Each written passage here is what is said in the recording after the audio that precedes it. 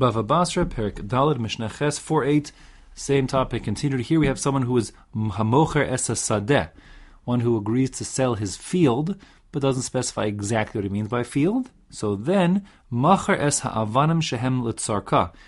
The stones that would be in the field in general aren't really part of the field. They're detached from the field, they're not essential to the field. So hypothetically, if he wanted to take those with him to build his new home out of stone, he could. But stones that have been set aside and designated to build like a wall around the field, that was standard for fields to have. And therefore, if the stones have been designated for that purpose, even if they haven't been built into a wall yet, so they're like kind of to service the field, and that being the case, they are sold with the field. Same goes if you have a vineyard in that field. We're going to just sidestep issues of kilayim and karam. The point is, somehow if you have an area that you're selling, an agricultural area that also has in it a vineyard, so then the vineyard, the way it works is you have these kanim, these kind of like sticks in the ground, dowels, poles, that are used to train the vines. So the point is, of course, the vines are included if you're including the agricultural area there, but poles that have not been designated for use yet, that are sitting there, that could be put to use to make the vineyard, those are not included. However, if you have poles that are there for the sake of the vines, and clearly that's what they're there for already, so they're needed for the vineyard, that's already there, and therefore they would be included in the sale. Also, the produce that's growing in the field, so long as it's attached to the ground, it's part of the field. So when you sell your field, you're selling the produce with it. This is true even if the produce is fully ripe, even if you're past the time of harvesting. You can't separate your produce from the field itself, assuming it's attached to the ground still. If it had been detached, it's been harvested, so that when you sell the field, you're not including the produce that has been harvested and now detached from the ground. This mechitzas hakanim. Also, if you have like a section in the field which is got like reeds growing, like think like a bamboo thicket or something. So the point is that is included if it's small. What does small mean? Small means that it's no more than pchusim base rova. It's less than a base rova. Without getting into the math here, base rova basically is an area that's 10.5 almost on a side, roughly 100 square almost. Something like around, think 5 by 5 meters. So that could be like 25 square meters, that kind of size. So it's small. The point is, since it's a small section, it's not considered to be distinct, and no one looks at it that way. If it would be larger than that, so it would be a separate zone, not included in the field. So he'd be retaining his like bamboo thicket or his cane, sugar cane, whatever's growing over there, the stalks, the kanim, separately.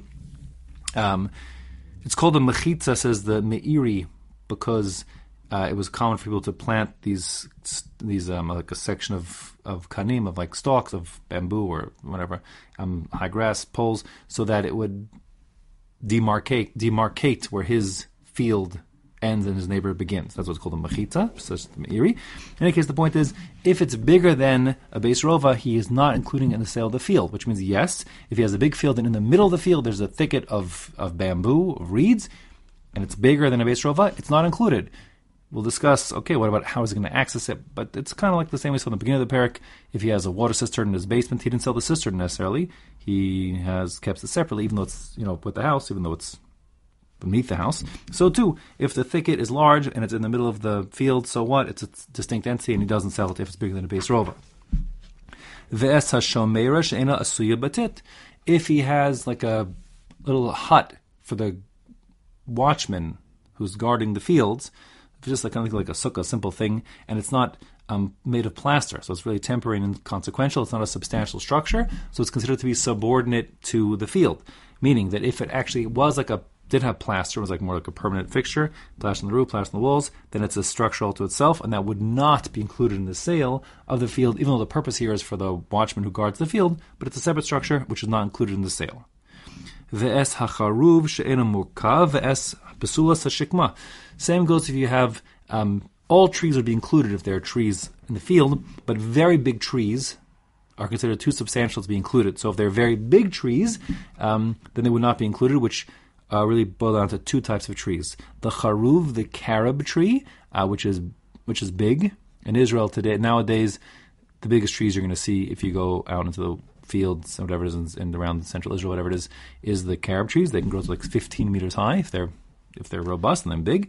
And this shikma tree, often translated as a sycamore tree, it's really called like a fig sycamore, and it's kind of fig tree in truth, not a sycamore tree, but anyways, fig sycamore, even bigger, can be even 20 meters high.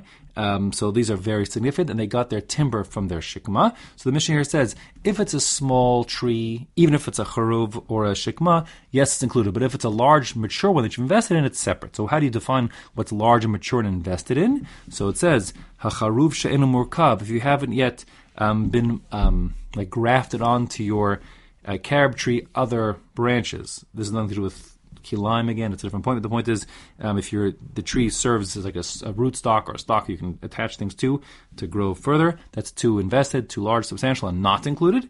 And same goes for a shikma tree. A shikma tree, what they did is they would cut it, and then it would grow back like long, like a straight, hard piece of wood that can be used as timber. You want that for your timbers, of course, long, straight wood.